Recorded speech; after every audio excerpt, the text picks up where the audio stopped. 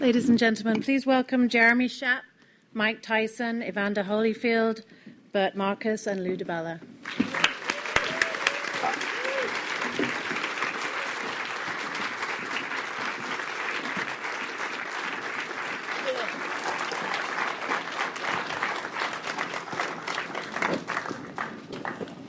Well, Bert, that's the second time I've seen the film, and it's terrific. Congratulations. Oh, thank you very much. Thank you. I got to tell you the truth. I'd forgotten how hairy Nikolai Valuev is, but it was a nice reminder. First of all, just before you start, I just want to thank these three gentlemen for being in it, but especially these two for really giving of themselves, being really vulnerable, and these guys really did it out of their. Truly, people say this, but out of the goodness of their heart, to hopefully implement changes for other people, and I really, these guys are a huge inspiration and the only reason I'm here. Well, let's start with the gentleman to my immediate right. Hi. Hello, Michael. It's good to see you. Thank you. You say in the film, Evander, that the most complete fight you think you ever fought was the first fight against this guy. What was your most complete fight? I don't know. It's just all such a blur with me. Try. Marvis Frazier. Marvis Frazier? Yeah. Well, he was a rich kid. Was it? They're easier to beat up. That's right. Evander, what made it possible for you to win that incredible fight in 1996 against Mike? For one thing is that I watched him, from amateur, and I watched all the professional bout, and it was almost like he was the guy that went before me. He was a small guy. His arm was shorter, and he beat this guy. He never had an excuse. And it's one of the things that he said. He said, everybody got a game plan till they get hit first. And so I realized that the things that he said was the same thing that, I had to believe to win the fight. So the fact of the matter is, who can be uncomfortable the longest is the one that's going to win. And so, at the time by the time Mike and our fight came together, Mike was knocking everybody out early. So Mike wasn't really getting that test that I was getting. Everybody felt they could beat me. So I got tested all the time. So I knew what I could bring. The thing is that I felt that he wouldn't know he really don't know if he could bring it. He used to do it, but actually life is about each and every day what you do on the daily. Why do you think you lost that fight, Mike? Because I lost to the most competitive guy in the history of fighting, man. This guy's an underrated fighter. It's unfortunate and it's not complimentary that I outshadowed a lot of people during my time.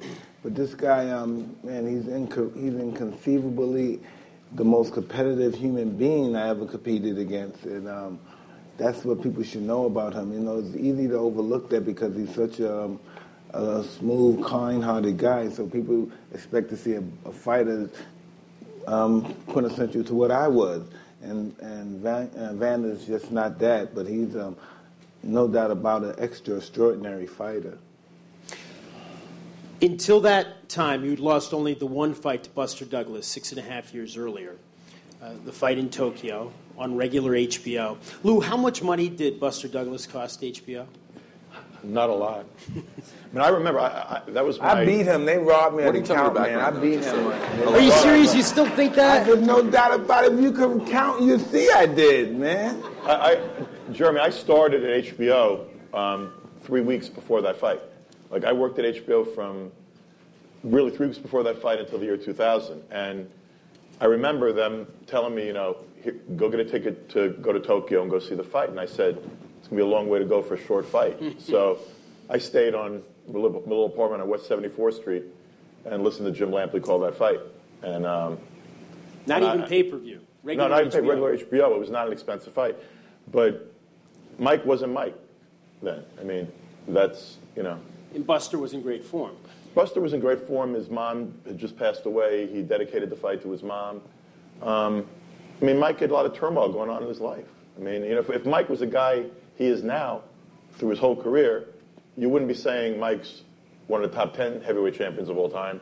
You would have been saying Mike is the greatest fighter of all time, because that's the kind of ability that Mike had. And honestly, like what Evander, and I go way back, I mean, almost every fight that his big fight he had, I worked on. And there is nobody in the history of boxing, like in heavyweight division, this guy was a small guy. Like, he wasn't a natural heavyweight. If Evander Holyfield weighed 250 pounds and was 6'4", God, man, wow, like, there would have been no one better. And what he achieved, you know, I used to laugh, like, when they said you had a heart problem. Remember, like, he had a physical problem and there was something wrong with his heart. I was like, no, there's nothing wrong with Evander Holyfield's heart, because Evander Holyfield has the biggest heart. Like, you know, Arturo Gatti, Evander Holyfield, you want to know what a warrior is? Like, that's a definition of a warrior. And that's part of why Evander was such a big underdog against Mike, because it was shortly after having retired because of the heart problem that was diagnosed with the Moorer fight. So there were a lot of reasons. It wasn't just the kinds of fights that Mike was having at that time and some of the fights you'd had with Bo and Moorer in the years leading up to that. It was the heart issue as well.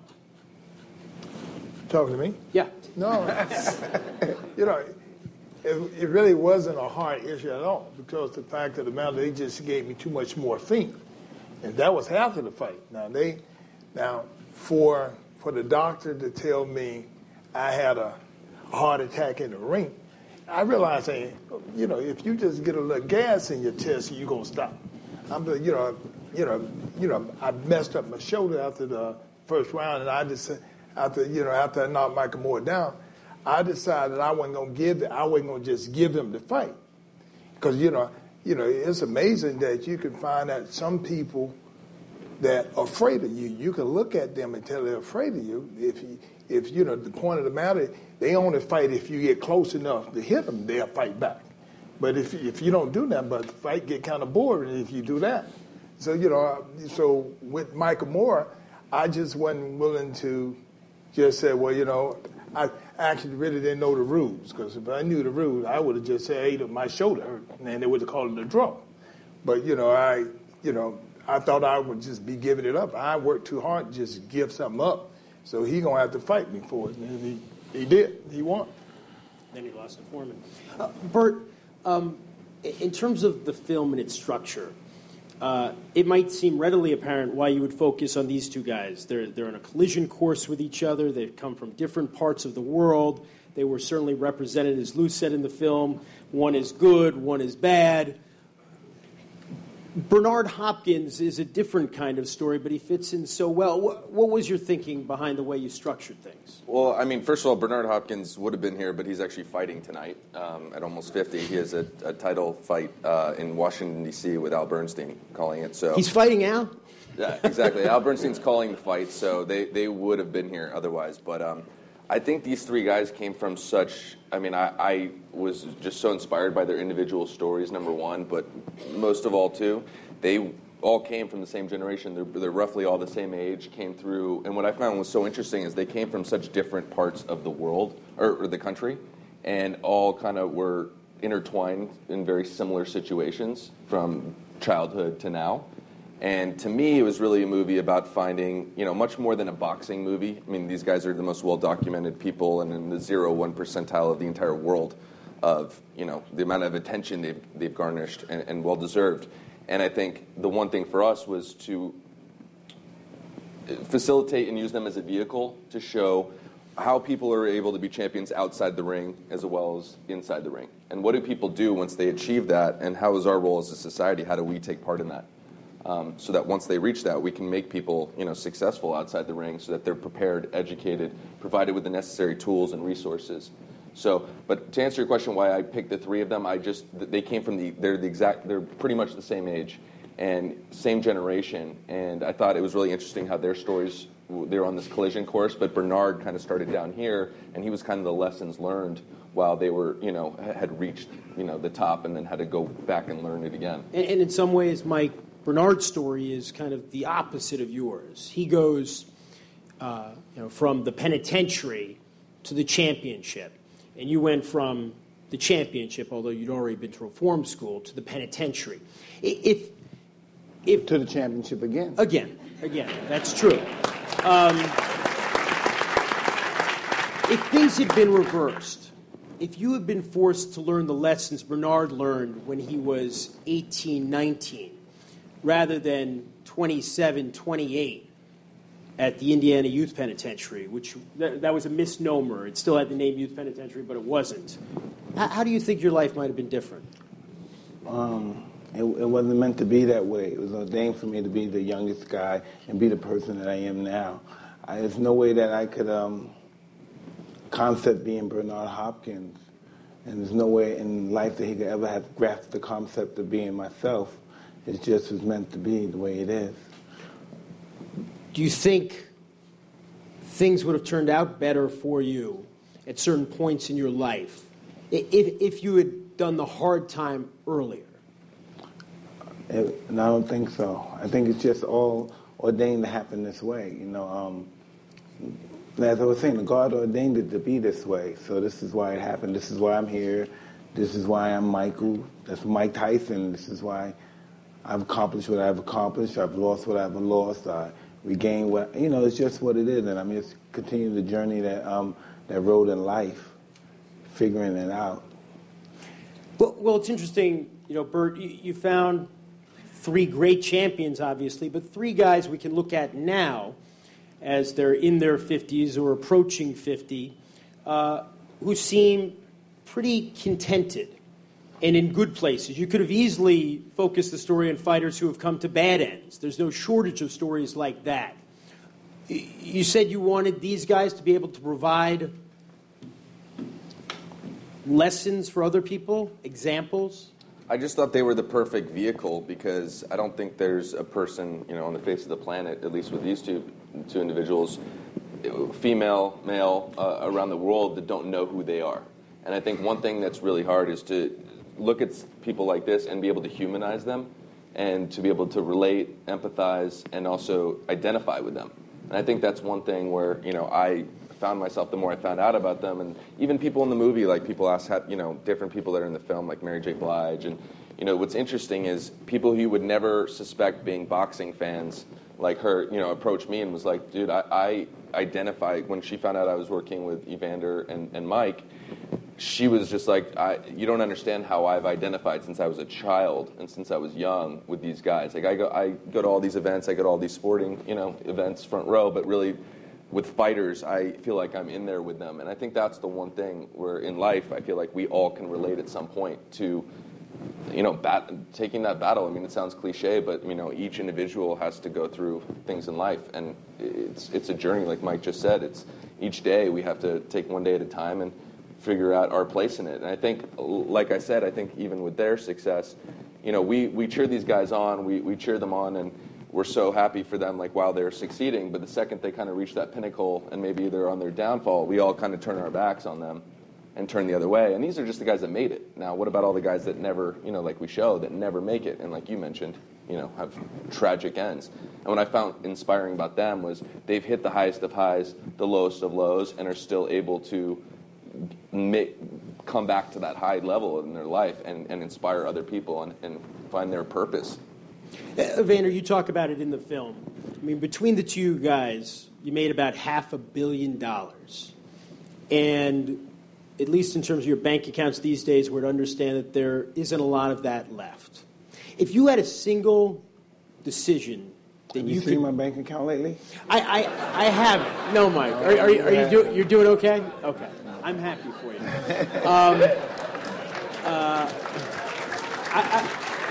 There are no revenue agents here tonight. No. Listen, not my bank account. Just look at my IRS check that I sent. That's all. That's not in my bank account no more.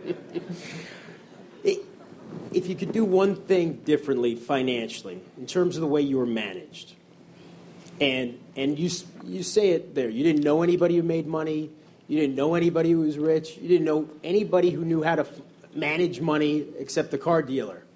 That was the best you could do at that time. What would you do different? Well, it's easy to say something now, but the fact of the matter, when you don't know, that's the reason why. I guess that's what you call living. You living, because the fact is, you meet people, and I have met good people, and just You find out when do a person actually cheat you? When you don't know. It's not when you do know. I'm saying, like, life's about being in agreement. We're in agreement. Then that means that, I'm really not trusting you. We're in agreement because the fact that I know what you know, so you're not going to get me. But as soon as you rely on somebody because you don't know, then they know they can really get you. And so this is what happened. My own thing is that I was fortunate enough to, at a young age, everybody that I met was good people. And this is the reason I became who I am. Because I was just a gullible back then than I was when it happened. Because the fact is that nothing ever happened to me. But, people, when my life is that, my mother didn't read, my father didn't read, and, but my mother say, listen, follow direction, don't quit. And these are the things that allow me to become the person who I am. But she never did tell me, once you get it, you got to ask some questions. The unfortunate thing with me, I didn't ask no questions, so then nobody really had to lie to me because I didn't ask no questions because I thought, well, okay, then it worked for me from the time I was a kid till I became an adult, and because I listened, follow direction, and respect the people, and everything worked. Well, all of a sudden, when I started making $20 million a fight, it changed. And they started talking about things I'd never heard before. So I just listened, and I figured they'll do the right thing. When you look up, your money's gone. And unfortunately, it's not people you don't know, but it's people you do know and people who you trust. And a lot of time we trust our family members, and that, but you have to forgive, But because I have forgiven them, I've been able to learn from my mistakes, and so I'm on the upcome. I'm back. I'm gonna be back in the position I once was because the fact is you got to forgive. If you don't forgive, then you can't hold the whole world hostage because these people that you really didn't choose. You don't choose family members, but they are your brothers and sisters, and these are the people you trust first. But you have to make an adjustment, and I have. And I think the good attitude that I have has allowed me to get more opportunities. Lou? Evander, you're a very forgiving guy, but the sport's not a forgiving sport. And the odds are stacked against the fighter. Start with the fact most of them are poor. Most of them are uneducated. Then you get into a sport where the rules that govern the sport are different all over the country in every state. And they were all written in the 1920s or 30s, before there were television, before there was pay-per-view. What does a fighter need a manager for now? Why is a manager taking a big percentage of a fighter's money? Because right now, honestly, you get a lawyer, make sure you have an accounting firm, and the promoter is the guy negotiating with the television networks, and the television networks are deciding what you make. But meanwhile, everybody's got their hand in the fighter's pocket. And there's no federal regulation. There's no commissioner. There's no pension plan. There's no national regulatory body. There's no union. I don't really give a shit what people think about me anymore in the sport, so I say what I think. But to be honest, there's not a lot of promoters that take the positions I take. And, I supported the Ali Act. I helped write it. No one's out there to enforce it. So, it's like if a tree falls and no one can hear the sound that it fall. There's an Ali Act to protect fighters. No one enforces it. I'm the only promoter that supported federal regulation. I'm the only promoter that supported a union. And I'm, probably why I'm driving a Jeep and live in suburban Long Island instead of have a penthouse on Park Avenue and drive a Bentley. But I got to wake up in the morning and look in the mirror. That being said, the whole rules of the game got to change because we're responsible as a sport for the fact that we went from the sport of kings into the struggling as an industry. We've really done it, to ourselves. I don't think I'm a great guy because I say the things I say. I don't. I think it may say something about the other people that do the same stuff I do. that they're not supportive of that, because guess what? Keep a fighter dumb. Keep a fighter unrepresented. Don't show them the books. Don't disclose your real income. You know? Try to discourage them from having an accountant. Try to discourage them from having a lawyer. Pretty easy to steal. You know? I thought it was interesting, Bert. You got a shot up there of the plaques in the Hall of Fame, and at that point of the film, you're talking about where these guys are heading, basically, and Mike's vision of humanity, which is significantly less misanthropic than it has typically been. I mean, there was a hopeful note that you hit at the end.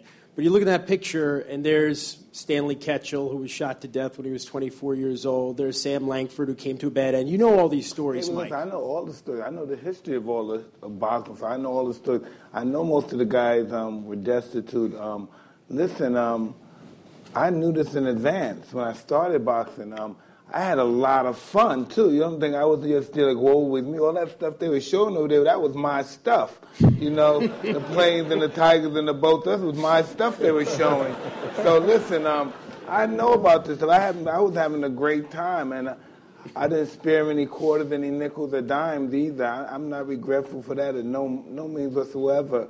A guy that would think about it when you really actually think about it now. I have like a 9th grade education from like a special ed school. I got my daughter in Georgetown University, NYU University, Parsons. All my kids go to Ivy League schools. I'm a dumb shit, but I did something right, you know. I'm El Smucko, but something happened. I don't know how it happened, but it happened. I don't know. You know. You can see why we all like covering boxing back in the 90s. Mike, I remember this moment vividly. After you got knocked out by Lennox Lewis 12 years ago in Memphis, and I was talking to you in your dressing room. I said to you, where do you go from here? Because that seemed at the time, although you would fight for 3 more years and you would fight Williams and Etienne and McBride, it seemed like that was the end of the line. I said, where do you go from here? And you said, I guess I'll just fade into oblivion. And that didn't happen. Why do you think that didn't happen? Hey, it's no thanks to myself. It's just that I'm fortunate to have just a wonderful support system. You know, authentically, my support system. Even when I try to cast them away, they were just there for me. If you have a bad support system, you're going to have bad support. And if you have a good support system, you have good support. I just have an amazing support system there when I want them. You know, if I don't use them, it's all on me then. But I just have an awesome support system, and without them, listen, this is not my rock bottom, you know. At the end of the show, like me being in prison, me being banged, that's not my rock bottom is me with AIDS in a wheelchair. Ooh, I'm a disgusting person. So, things could have been worse. Yeah. Ooh, man, I am just a monster on myself. So, I'm just really appreciative of my family and my support system. I'm very lucky. There's nothing special about me whatsoever. I'm a typical boxer that just lost everything, destitute, but I'm really lucky. I'm more lucky than I'm anything in life. Lou, if there were some effective oversight nationally of the sport, internationally, we know the problems with the sanctioning organizations, would they have let a Mike Tyson fight a Kevin McBride in 2005 when he was about to turn 39? Would they have let Evander Holyfield fight John Ruiz when he was in his 40s and James Toney? Is that... No, I mean, I think that some of that stuff wouldn't have happened. Some of that stuff wouldn't happen. But, like, you know, if there was proper oversight, Mike Tyson would have declared bankruptcy and not be paying money to the IRS right now, and people wouldn't have been trying to keep their contracts alive at his expense. And I can't, hey, look, let me intervene. I kicked the IRS. Well, the IRS was very kind to me the other day. They excused $2 million off my bill, so they really friendly with me these days. So, you know, let's not talk bad about them. The one thing I want to say, Jeremy, I said in that movie at one point that I like the IRS now. Now, right this moment, I'm friendly with them. I said in that movie, and I think it really is true, that Mike didn't become what he could have become in the ring. But what you've done, man, over the last, I don't know how many years, but what you've done with your life over the last 5 or 6 years, the number of people you're inspiring, the number of people you're helping, like what you've done as a symbol of how you can fall down and get up as a human being, not as a fighter, not as an athlete, but as a human being. God bless you, man. Thank you, Louis. Thank you very much. And Evander, I should clarify, those were competitive fights. You weren't in there getting your ass kicked. But the point is that at that point you had fought for so long. You'd fought so many rounds. You never had an easy fight either. You never had an easy fight. Mike had a lot of easy fights. I mean, easy for you. Not easy for the other guy.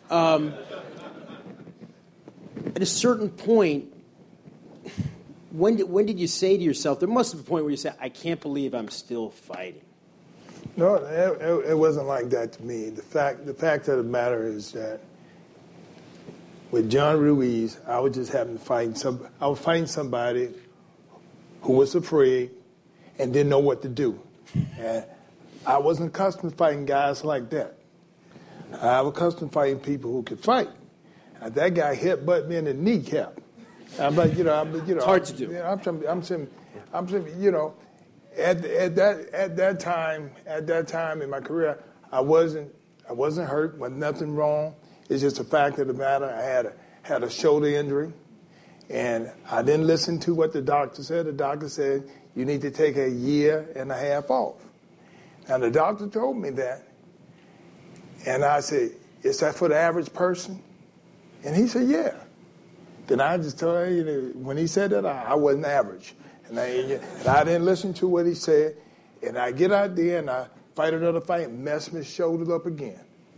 And so, so when I didn't win them few fights there, I realized that, just like my mama said, you got to listen. I didn't listen, and I didn't take the direction of the doctor. And when my shoulder got better, I came back and start winning the fights. I started back winning the fights, and everybody realized that, he hadn't got old. But then when it came to the fight, I would get ready to fight the Russian, and in Russia, somebody gave me a pill to take for where I wouldn't catch cramp, because after every fight, I would dehydrate. And, and that was just really silly for me to do that. And I did it. When I got in the fight, I was so relaxed. And Valuel.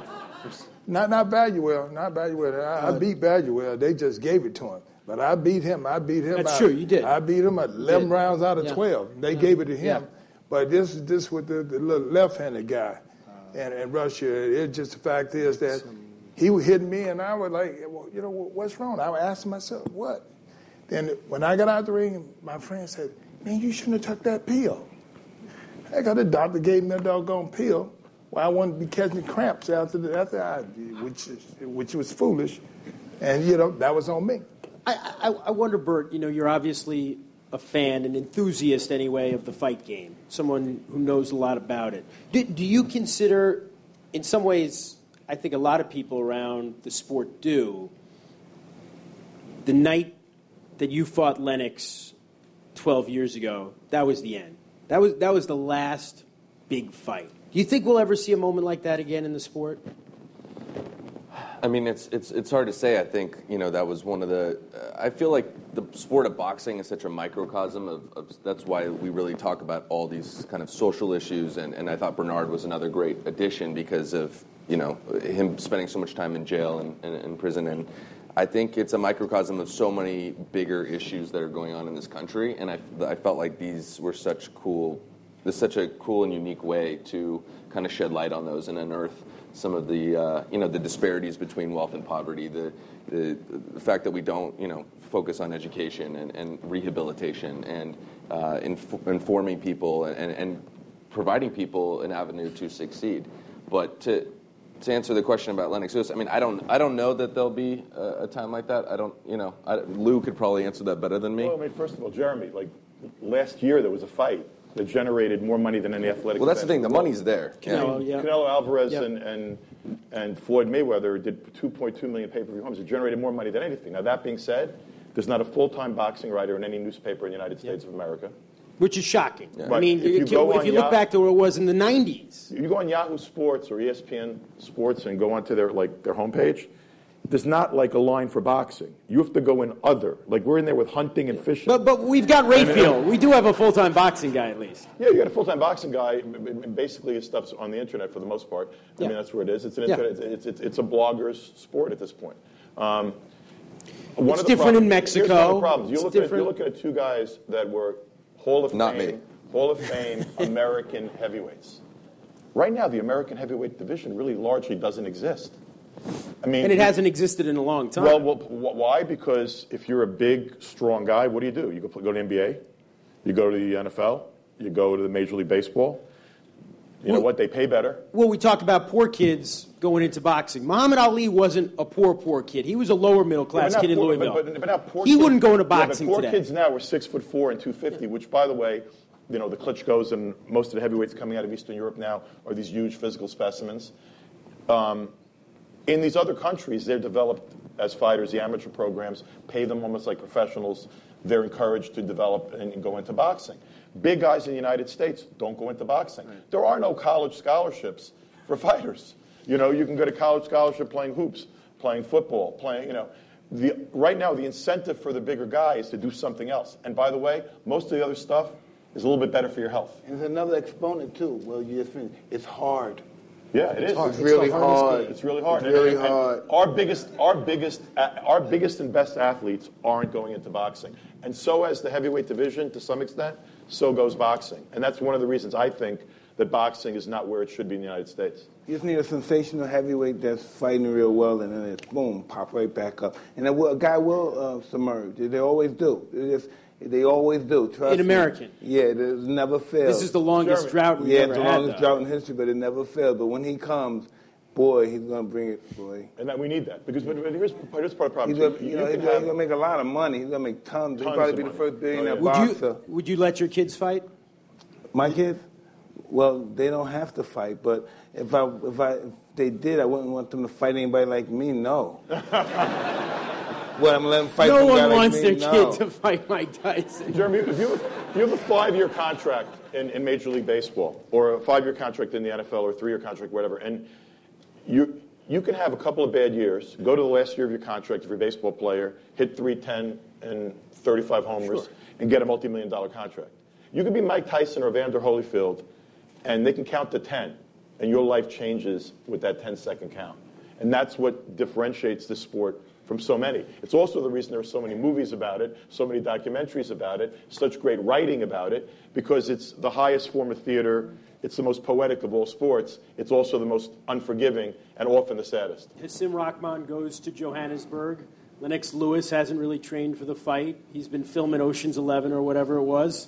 And Hasim Rahman becomes the lineal champion of the world, just like these guys. Well, there you go. As I said, the film, before we get to some questions, ends on an upbeat note, a hopeful note. And Mike, you spell that out.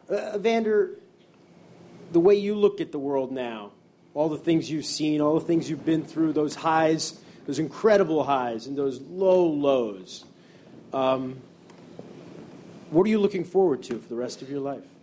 Well, if I could be a better parent than my mother, I'm going to be good. For my mother to have a 6th grade education and just basically 2 or 3 things, listen, follow direction, don't quit, stayed on me, made sure I came in the house at 9 o'clock. I probably had to be the only senior in the high school, had to be home at 9 o'clock. But I'm the one that became the heavyweight champion of the world, too. I'm saying my mother was just so strict, and, she would talk about attitude was the best thing that you had to have. She's because everybody mess up. She said, so, son, if you have a good attitude, you'll get more chances. And I'm the guy who I am because the attitude I have always put me in a position to make recoveries. And so, that's my goal, just to be better than my mother, to try to get my sons and daughters to listen, follow direction, not quit. Mike, as for you, a few days after you got the tattoo, it was right before the Etienne fight in 2003. Yeah. I saw you at the weigh-in in Tunica, and I said, why did you do that? And you said, I'll never forget this, you said, because I don't want to look at myself in the mirror anymore. Yeah, I could have said that back then. You don't feel that way anymore? No, I like my tattoo a lot. I really you like the tattoo then? I wouldn't want to take it off, no, but I really like my tattoo a lot. I'm who I am. I'm just who I am. I'm just, like Evander was saying, I am a better parent than my mother and my father, and I'm just, and that's a victory in itself, you know. So as long as Mike Tyson, emotionally could,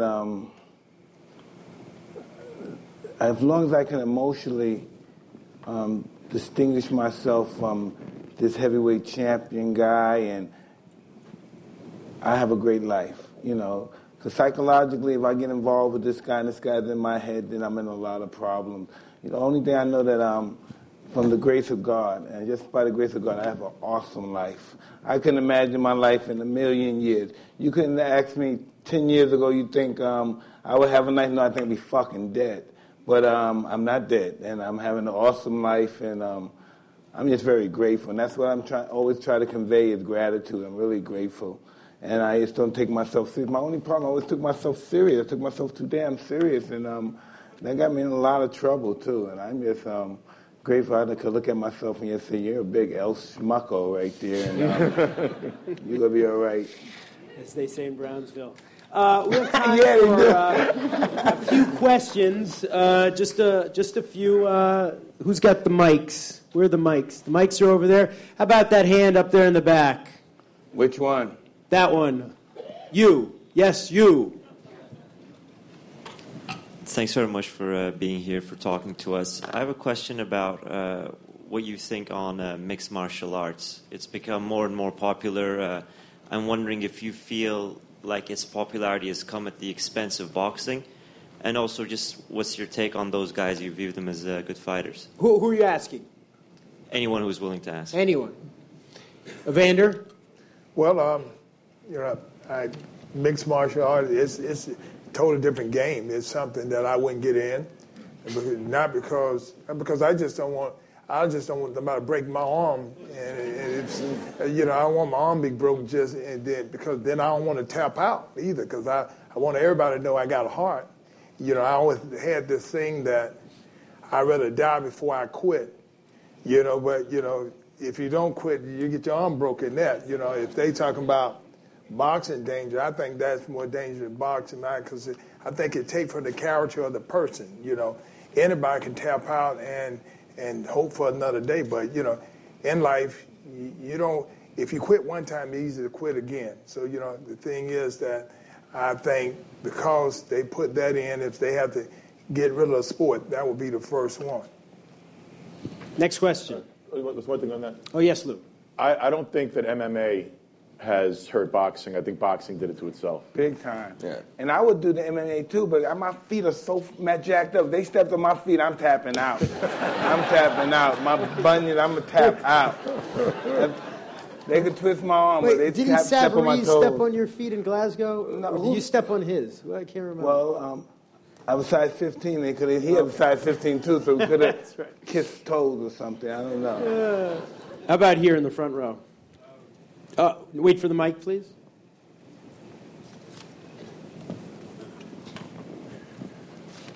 Hi.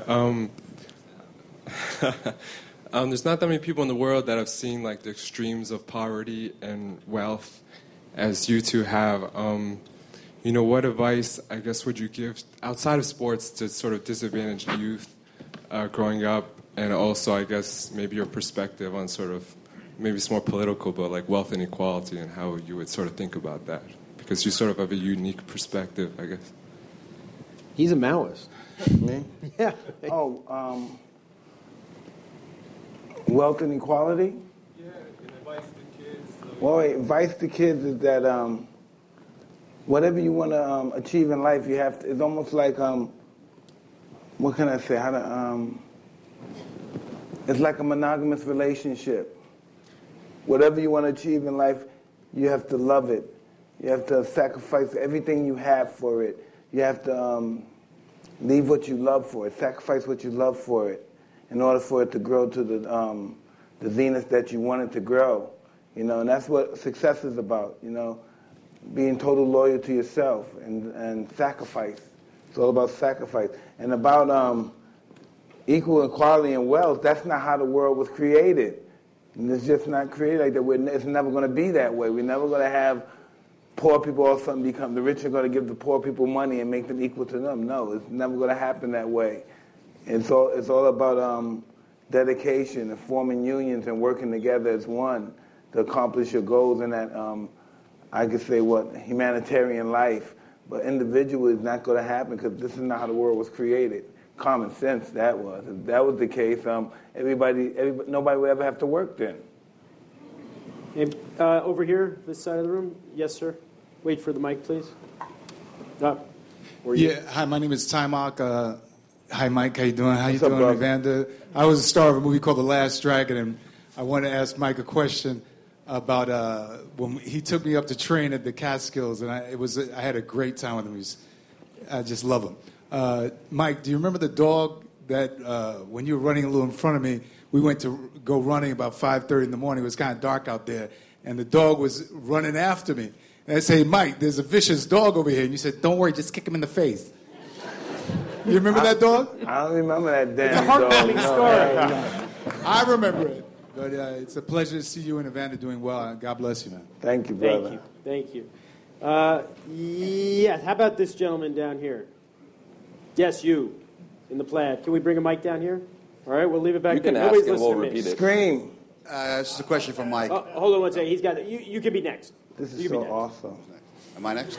All right. By the time you went to prison, you were pretty much the most feared guy on the planet.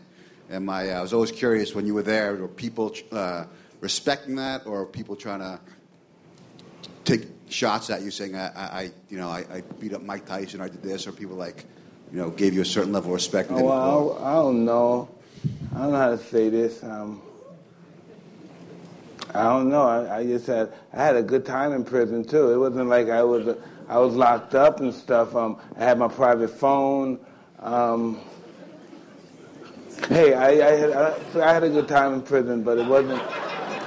It's not a very nice place. I was at that place. That was it's not a nice place, but nobody. I was a nice guy. Nobody bothers me. I'm very respectful if you ever get to know me. I'm really polite as well. Over here. Oh, yes, you get, sir. Go ahead. Thanks a lot. I was very surprised in terms of seeing in the film a mention, or at least a extended mention, of the question of mass incarceration. And the fact that 2.4 million people are incarcerated, and that this country, with 5% of the population of the world, has incarcerated 25% of its own population, and yet has the audacity to call No, itself... it wasn't 25% of our population. It's 25% of the world's incarcerated are in the U.S. Yes. No, that's... Yeah, I stand corrected. Oh. That's what I meant to say. I would like to invite more elaboration in terms of why that was injected in the film, because the filmmaker could have actually bypassed that question and just looked at the question of Bernard and just, as a matter of fact, spoke about the fact that he was in prison, or even that Mike was in prison. But I'd like to have maybe some elaboration on that. But I'd like to also speak to y'all afterwards in terms of... I ain't going to be here that long. As soon as this is over, I'm gone. I need to run after you, brother. Bert, go ahead. I represent a brother named Carl Dix, and he actually and brother Cornel West have called for a month of resistance against mass incarceration in October of 2014. So I need to talk to you afterwards to everybody else. My name is Steve Yip. Hey, Steve. I'm with the Some Stop people Mass need to be locked Incarceration up, Network. Steve. And by the way, here's another thing. I am a Maoist myself. Okay, I am a Maoist. I think, like I said earlier, I mean, highlighting the major social issues that hit this country, and that's one of them. I felt, especially Bernard being in prison, Mike had his time, but really it was more about shedding light on a huge epidemic going on in this country. And, I mean, it could borderline be like genocide. I mean, it's a cycle to set people up for failure, and that was... I wouldn't go that far, but we don't rehabilitate in prison. Correct. Guys don't go to prison usually and come out better people because they're going to prison, they're locked in a cell, they're dehumanized. You know, there are now some programs. I'm on a board of a charity called Council for Unity that goes into the prisons, mentors people, mentors them, encourages them to educate themselves, and then helps them place themselves when they get out of prison.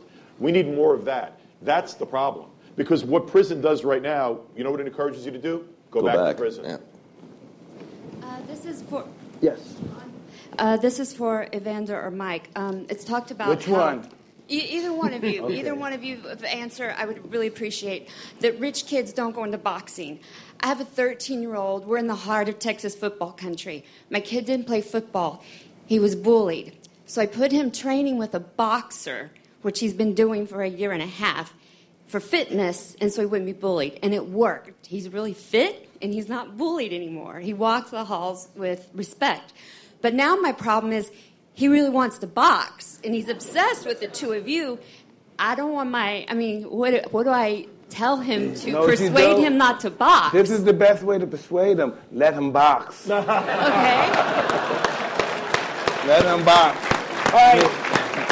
I want to thank the great Lou DiBella, the brilliant Bert Marcus, and two of the great heavyweight champions of all time, Evander Holyfield and Mike Tyson.